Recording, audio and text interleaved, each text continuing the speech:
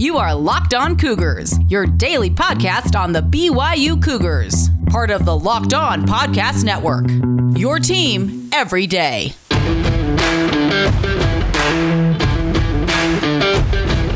Welcome in on a Thursday edition of the Locked On Cougars podcast. Plenty to get to ahead on today's episode. We continue with our 100 seasons of BYU football countdown. A new decade, 1940, is upon us. Of course, World War II in the background. We'll examine how the Cougars did in the fourth season under Eddie Kimball.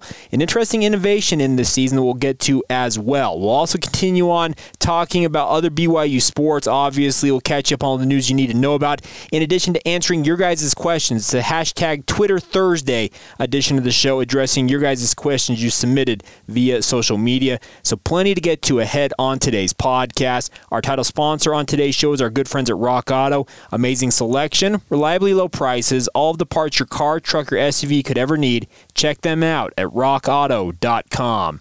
All right, without further ado, let's have some fun here on a Thursday. This is the Locked On Cougars podcast for May 13th. 2021.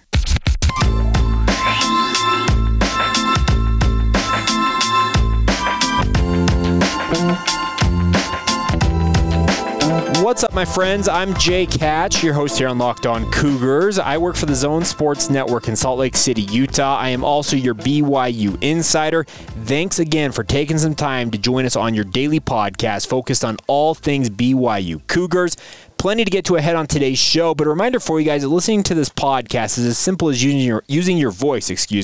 What I mean by that is use your smart device. Work smarter, not harder, is that old adage. Well, tell your smart device, play podcast Locked On Cougars, or play the Locked On Cougars podcast, whether it's your smartphone, your smart speakers. They're always listening to you. Let's be clear about that. But they will listen to you and play my podcast, and I would love to have you guys along for the ride every single day, no matter what you might be doing. On your commute to or from work, getting a workout in, spending time, your downtime at home, no matter what it might be. Thanks again for taking some time, carving it out to join us right here on the show. Getting going here on a Thursday, and we're going to start off with something we usually do in what we like to call the B block, or the second segment of the podcast, and that is our 100 seasons of BYU football. Getting to your guys' questions here in a little bit as well in the B block, but today we're talking about 1940 for the Cougars in football. It was a new decade for BYU, no doubt about that. Obviously, they had World War II raging over in Europe and not reached home shores here in the United States in 1940 for BYU's football program and the rest of football programs around the country. But BYU didn't have a great season in 1940. 2-4-2 overall, 2-3-1 in the Mountain States Conference, finishing in the middle of the conference once again for the second straight year, fourth place out of 7 teams. But BYU battled. Let's run down the schedule here, and then we'll talk about some of the innovations and notes that you need to know about 1940. But we'll start off with this. BYU opened the season at home against the University of Nevada, the Wolfpack, tied that game 6-6 in Provo. Then the following week went to Utah, fell behind 12-0. BYU added a touchdown late, trying to rally, but ultimately fell once again to the University of Utah 12-6. Their first win in rivalry series history, quote-unquote officially, even though we don't count the 1890s for some random reason, comes up here in a few days. We'll talk about that. BYU followed up that loss against Utah with a 20-0 drubbing of Wyoming. Then they went to Utah State, winning that game 12-7. And then for the first time as a program, they traveled to the Lone Star State. They went to Texas Tech to take on the Red Raiders, the first opponent they had ever faced out of Texas. And it was a tough game for BYU, but they ultimately fell 21-20, and a safety in the first half proved to be the difference for Texas Tech. They got 19 points otherwise, but that safety in the first half really proved to be the difference in a 21-20 win for the Red Raiders over the Cougars. But then BYU, I screwed that up. They went to Texas Tech, lost 21-20, then came back to Provo and beat up on Utah State 12-7, downing the Aggies in the process. Then they suffered back-to-back losses against their Colorado portion of their schedule, getting shut out by Denver in homecoming fashion, 9-0, losing to Colorado 25-2 in Boulder, and then finishing out the season with yet another tie, a 13-13 deadlock with Colorado A&M, which is now Colorado State. So that's how the season played out for BYU, very much a middling season, the first losing season for Eddie Kimball in his fourth year at the helm of BYU's program. But some interesting innovations this year. BYU obviously runs behind the times, as we all know, in the modern day. Well, it's kind of happened that way as well. Eddie Kimball, since going to BYU, had been BYU's both head coach of football and basketball, as well as the acting director of athletics. Chick Hart, former coach of BYU, their second coach overall, was officially the athletics director, but he was pursuing a PhD during this period. Really left Eddie Kimball to kind of be the acting athletic director. But BYU finally decided, you know what, we need to have specialized coaches. And Eddie Kimball, after the 1940 season, that was the last year that he spent as both the head coach of the BYU football and BYU basketball programs. Floyd Millett, a longtime assistant of his, ended up taking over as the head coach of the basketball program. In addition to that, he was the head coach of the track and field teams. But very much an interesting development there, where BYU finally has a specialized, dedicated head coach for football, nearly 2 decades into being a program. But an interesting note that we needed to pay attention to on this. Also, BYU in 1940 was the first college football program in the state of Utah to install lights at their home stadium. Yes, BYU, innovative in that era. 1940, puts in lights, was able to play night games through this season. It was the first time in the state of Utah's history that a college program had been able to do that. I'm unaware if any high school programs had the means to do that, so I would assume BYU was the first football program, period, to have played a night game under the lights there at BYU, or Y Stadium as it was called. As we have talked about, where BYU played home games during this era is not on the site where Lavelle Edwards Stadium sits now. It's actually where the Richards Building, if you're familiar with the BYU campus, the Richards Building, where a lot of intramurals, the pools for the BYU swimming and diving teams, where those were located, was the original BYU or Y Stadium, and that's where the first lights were installed to allow BYU to play night games. So really cool innovation there. The BYU was ahead of the curve on that. But then the most notable thing about 1940, for those of you listening to this podcast, I know you guys hang on my every word, and that's being a little facetious, me saying that, was that BYU debuted maybe the worst or best uniforms in their entire history as a football program, wearing blue and orange threads. You heard that right. Blue and orange was BYU's their uniform color combination for this season. It lasted only for 2 seasons through 1941. Many of you probably say, thank goodness. There have been some colorations of the pictures of this era. And you know what? The orange is an interesting color for BYU. And maybe Nike down the road decides, you know what? We really want to dig deep into the historical record for BYU and put together a blue and orange uniform for the BYU in a retro game. Okay, that's probably not going to happen, but it is an option for Nike. They really like to get into the weeds sometimes when it comes to these retro uniforms, and you can't get any deeper into the weeds when it comes to BYU football than wearing a uniform combination that lasted for all of 2 seasons. But nonetheless, BYU did wear blue and orange uniforms for the first and probably only time in their history in 1940s. Now you're up to speed on 1940. We'll talk about the 1941 season tomorrow. Obviously, 1941 disrupted as the United States enters the conflict, the World War II conflict. That's kind of the biggest thing in this time period, by the way, around BYU football, is just the specter of a world war. We have Germany invading Poland in 1939. It kicks off the war. In 1940, England and Germany are going back and forth, fighting it out. Many of you who are history inclined know that during this period there were a lot of people calling for the United States to enter the conflict. They were really in isolationist mode at that point, really had no interest in doing it, and obviously Pearl Harbor in 1941 on December 7th dragged the United States almost reluctantly into the war. But we'll talk about this, how it affected BYU moving forward, but obviously that's kind of the backdrop of what BYU is doing. Many of the young men in these programs for BYU playing athletics, no matter what it might be, football or otherwise, well, many of them ended up serving in the war down the road, and we'll talk more about that as we progress, because there is a 3-year gap upcoming, a 3-season gap where BYU did not field a football team due to the war effort, and we'll talk about that in coming days. All right, coming up here in just a minute, we are addressing your guys' questions. It is a Twitter Thursday here on the podcast. Got some great questions from you guys that we will get to here in just a moment. Today's show is brought to you in part by our good friends at Rock Auto, folks. If you have any part for your car or truck that you're looking for right now, I'm going to say that rockauto.com has it for you guys. I'm 99.9% sure. I can't necessarily say 100%, but what I love about Rock Auto is they have hundreds of manufacturers with all the parts available for your car, truck, or SUV, and the best part is they're catalog really easy to use. You can go in, look for the brands, the specifications, if I can get that word out of my mouth, even the prices that you're looking to pay, and they will filter it for you guys, and you can find the right part for you. That's what we love about Rock Auto. It's a family-owned company, been serving auto parts customers online for over 20 years. You can trust them. They'll take care of you guys. And the best part, all of the prices at rockauto.com are always reliably low, and the same for professionals and do-it-yourselfers, or in my case, as I like to say, I'm a try-it-yourselfer. Maybe not so much a do-it-yourselfer at points, but nonetheless, why spend up to twice as much for the same parts, guys? Get over to rockauto.com, check it out, see all the parts available for your car or truck. Make sure while you're there to write Locked On in the How Did You Hear About Us box so they know that we sent you to check them out. Amazing selection, reliably low prices, all of the parts your car, truck, or SUV could ever need. Check them out at rockauto.com. All right, gang, it is your time to shine here on the podcast. It is a hashtag Twitter Thursday, answering your guys' questions you have submitted on social media. Let's start off with our good friend Robbie Haskell. He was the first to submit a question, so he gets to go first with his question. Robbie asks this, quote, how will at-capacity stadiums affect players on the field? Will home field advantage be more advantageous this season as compared to past seasons?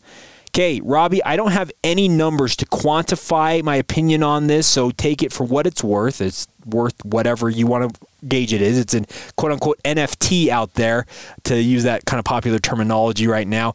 But I think the biggest thing this year is I think many of these student athletes who experienced those empty stadiums last year, they are going to have extra juice, obviously, having fans in the stands. I sat there at Lavelle Edwards Stadium last year when it seemed like there were 10 people in the entirety of the stadium sitting in that press box with crowd noise being piped in. It was an eerie, awkward feeling to see BYU playing in front of literally nobody, it felt like. I am hopeful that we're going to have 60,000 crazy BYU fans out there at Lavelle Edwards Stadium this fall, and I do believe it will give extra juice to players because I think they realize with everything going on with the pandemic, all of that entailed with it, not having fans in the stands was a big, big thing, and I think many of these players who maybe thought, okay, yeah, you know what, fans, whatever, I think they realize that fans absolutely are a huge component, especially in college football, and I do think they will have a major impact this coming season. On to Logan, our good friend. He asked the question, outside of the field that they kind of are using, do you think BYU Athletics will use any of the old Provo High School property for any new facilities? That's a great question, Logan. And every time I have asked people who would be in the know, in my opinion, about that, is the response I have gotten is that BYU is still determining ultimately what the Provo High School property is going to be. They have housed a lot of different professors when they're doing upgrades on campus over there at the Provo High School facility, kind of a temporary housing situation. Housing is probably the wrong term, but when a building is being renovated or they're doing work on the main campus, a lot of those professors and other workers have gone down to Provo High. They've also used it for storage.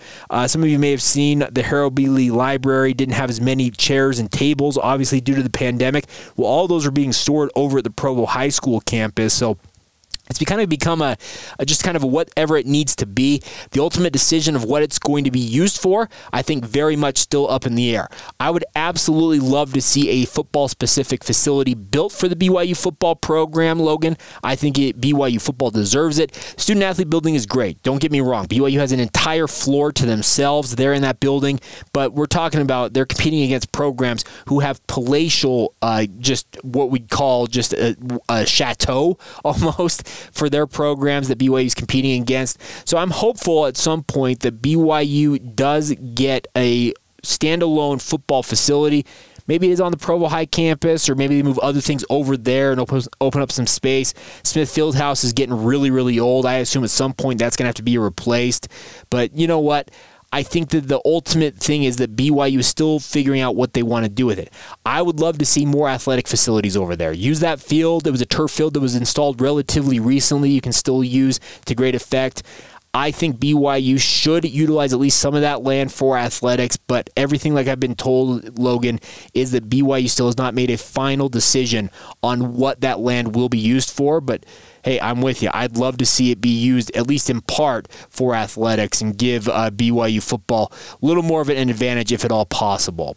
All right, the final question today comes from our good friend Rich Hart. I have been meeting with him recently. We'll tell you more about what I've been meeting with him about. But he asked me this question when I met with him yesterday, and Rich, you're the best. And he asked this question, well, Jake, what are these players during this era we've been talking about? So hearkening back to our previous segment, talking about the 1940 BYU football program, he wants to know what the equipment was like, what things were like for BYU football and just football in general. Well, in 1940, we were still very much in the era of the quote-unquote leather helmet. Obviously, not very safe for your dome, but you know what? We didn't know as much as we know now back then. I had two grandfathers who played football. One thing I forgot to mention yesterday, by the way, and Rich, you'll probably enjoy this, is that my maternal grandfather, so my mother's father, was a standout athlete who lettered in track and field, football, and basketball, both at Delta and West High Schools. He split his high school career between Delta and Salt Lake City, ultimately graduating from West High School. Well, he had some really good performances in football and actually had BYU's coaching staff come and recruit him. And ostensibly, this era, it was 1939, I believe, was his graduating class. And he had Eddie Kimball, as well as some of the other BYU coaches, approach him at one point during his high school career to gauge his interest in playing for the Y. He said that he told him what his size and weight and all that stuff was, and then essentially, to use modern-day terminology, he was ghosted by BYU football. So my grandpa could have been the next big star for BYU football, but the coaching staff apparently did not like what they saw. I can tell you this much. My grandfather went on to accomplish incredible things, served in World War II as a B-17 bomber pilot captain, made multiple bombing raids over Germany, came home, went to the University of Utah, graduated, then went to Cal Berkeley, got his master's, and finished up with a PhD, and then ended up spending 42 years, count them, 42 years as a political science professor at Brigham Young University. Some of you longtime listeners, if you were a student in the 1960s through the 1990s, you may have known his name, J. Keith Melville or James Keith Melville. That is my maternal grandfather, and really cool, but he talked often about wearing a leather helmet in kind of the latter stages, latter years of his life, and how he said it's incredible to see what the equipment that football has now. But funny enough, Rich, to answer another question for you guys, shoulder pads were being worn during this era. The shoulder pads overall shape and function and just overall how it operates or how it's worn and all that, a lot of that hasn't changed since they began being incorporated into football. Obviously, I know there are some out there who believe that they need to have upgrades made to shoulder pads to better protect players, but you know what? That is what it is. But during this era, very much thigh pads, knee pads, hip pads, all that stuff was very much in use. The biggest difference between that era and this era was the face maskless leather helmet. And there are some who have advocated for face masks to be taken off football helmets to lessen head trauma. It's a proven fact. You can look at the scientific studies that guys not wearing a face mask, let's say a rugby player, when you go in for a tackle and you don't have something protecting your face, you are more apt to tackle with your head out of the way, whereas guys who wear a face mask and have that quote-unquote invincibility feeling to them, well, they're more apt to do something rash, like use their head to tackle. So, interesting things. Obviously, leather helmets, not necessarily the best thing to protect your dome, protect your brain, but there were some interesting innovations during this time. So that's kind of the funny thing is football, in terms of its overall what we call protective equipment, a lot of it hasn't changed. Obviously, the actual materials inside of them, jerseys have been upgraded, pads are lighter, all that stuff. But the overall function and look of football players hasn't changed all that much outside of wearing now plastic or, I don't know, what composite material helmets that have face masks on them. That's the biggest difference between back then and now. So hopefully that answers some of your questions, Rich. But one other thing is a shout out to Rich and Insulin IQ. I've talked about them on this podcast, folks. I've been meeting with Rich in Elevate Gym in Orem, Utah for the past 2 months.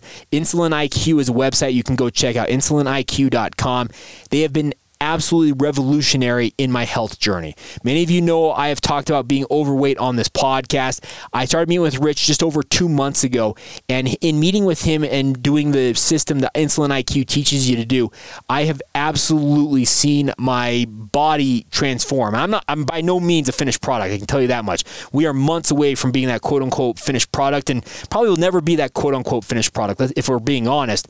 But what Rich and his company have done for me, just absolutely astounding. So if you'd like to learn more about it, just a quick plug, they're not paying me for this. Go to insuliniq.com. You can check it out. Rich and his team are the best of the best, and I can tell you this much, I have dropped nearly 25 pounds overall in just over 2 months, and it's been absolutely life-changing. It's incredible. So once again, it's Insulin IQ. Rich, thank you for your support and helping me out along the way, and hopefully some more listeners you'll be able to help out along the way as well. All right, coming up here in just a minute, we will catch you guys up on everything else you need to know as a BYU fan here on a Thursday. BYU baseball opening a series on the road. A couple of results from the NCAA tournaments out there we'll get to as well. It's all coming up in mere moments. Today's show is brought to you in part by our good friends at betonline.ag. You hear me talk a lot about this company, but they truly are the fastest and easiest way for all of your ability to bet on sports. Really weird terminology there, but apologies for it. Baseball season is in full swing, and of course you can track all of the action at BetOnline. They've even got all of the news, odds, and info for your sporting needs, including the MLB, NBA, NHL, even UFC, MMA action. You want to bet on golf, pop culture, no matter what it is, BetOnline has got the odds for you guys, or they will create them for you if you don't see them on their website. They are that amenable to helping you guys out and having some fun. Before the next pitch, head over to BetOnline on your laptop or mobile device and check out all of the great sporting news. Sign up for their bonuses and even check out their contest information. Don't sit on the sidelines anymore, as this is your chance to get into the game and get going with sports betting. And right now, you can still take advantage of their 50% welcome bonus they're offering to our listeners. You heard that right. 50% added on to whatever you deposit for the first time when you use the promo code LOCKEDON at betonline.ag. Free money to have some fun with. Give it a shot, folks. Cannot recommend it enough. That's BetOnline, your online sportsbook experts. All right, folks, catching you guys up on everything else you need to know as a BYU fan here on a Thursday. Let's start off on the golf course. Alicia May Mateo from the BYU women's golf program. She shot a 5 over 76 yesterday to finish the NCAA Stanford Regional, tied for 52nd with a 54-hole score of 10 over 223. It's not good enough to advance for Alicia May Mateo, so that will end BYU women's soccer season. And obviously, she wanted to make it to nationals, but she posted the second lowest score among the 5 individual competitors, finishing ahead of Brittany Shin of Cal State Fullerton by 1 shot, Holland Shords of Long Beach State by 5, and Victory Estrada of UVU just up the road by 10 strokes. Great season overall for BYU women's golf, and congratulations to Alicia May Mateo. BYU women's golf, I thought, should have made it as a team into the regional format, but you know what? BYU will now look ahead. They had top 5 finishes in each of its last 5 events, including a third-place finish at the WCC tournament. Hopefully, better days are ahead for the women's golf program under Carrie Roberts' direction. Other notes today include Sean Hill. He will be representing BYU at the NCAA Division I Men's Tennis Championships as a singles player. He will be the number 2. He was the number 2 alternate going into the tournament, but has made it into the field. He led the Cougars with 17 singles wins on the season, competing in the number 1 spot all season long. He entered the Oracle ITA ratings at number 101 on April 14th, but was unranked for the remainder of the season. Obviously, he'll be looking to have a good finish to his season, and BYU men's tennis being well represented there at the NCAA Championships. Best of luck to him. That's expected to take place May 23rd through the 28th at the USTA National Campus in Orlando, Florida. Opponents, match times, that's all coming up later on, and we'll have more for you as we go along here. Final notes for you guys today include BYU baseball. They open up a critical series at Pacific in Stockton at Klein Family Field tonight. First pitch in the first game of the 3-game set is set for 6 o'clock Pacific time. That is 7 o'clock Mountain time. There will be a BYU radio broadcast with Gregor Bell and Tuckett Slade on the call. Check that out, 107.9 FM. Also on the BYU radio app. There will also be a live stream link you can find at BYUCougars.com for the WCC network if you want to watch it streaming online. But looking forward to seeing how BYU baseball does. Hoping to close out their season with a nice run here. It's been an up and down year, very much so. A lot of downs for BYU baseball. I know Mike Little would like nothing more than to go on the road and have a good showing against Pacific, but we'll have more for you guys on tomorrow's podcast about how Game 1 goes and also looking ahead to the weekend. All right, that is going to do it here on a Thursday edition of the show. A big thank you once again for you guys' continued support of the podcast. Please follow the show on social media, Facebook, Instagram, or Twitter. Search us out, Locked On Cougars. My personal Twitter feed, if you'd like to weigh in there, is Jacob C. Hatch. Also, feel free to email the show anytime. LockedOnBYU@gmail.com is the email address. We love hearing from you guys, talking with you guys, and just getting your guys' overall take on things. Also, make sure to leave us a rating and review on Apple Podcasts if you so desire. 5-star ratings really help us build our audience. We've had great results despite it being the off season, great numbers download-wise and everything, and you guys are a big part of that. Obviously, leaving those ratings and reviews are critical, so please do so if you haven't done so already, especially on Apple Podcast. All right, that'll do it here on a Thursday. Tomorrow is a Fan Friday edition of the show. Tyler Bergener is going to join us. He will be our guest host on tomorrow's podcast. We'll also look at the 1941 BYU football program in our 100 seasons of BYU football countdown. So plenty to get to ahead as we close out the week on a Friday. So stay tuned for that. Have a great day whenever you hear this. This has been the Locked On Cougars podcast for May 13th,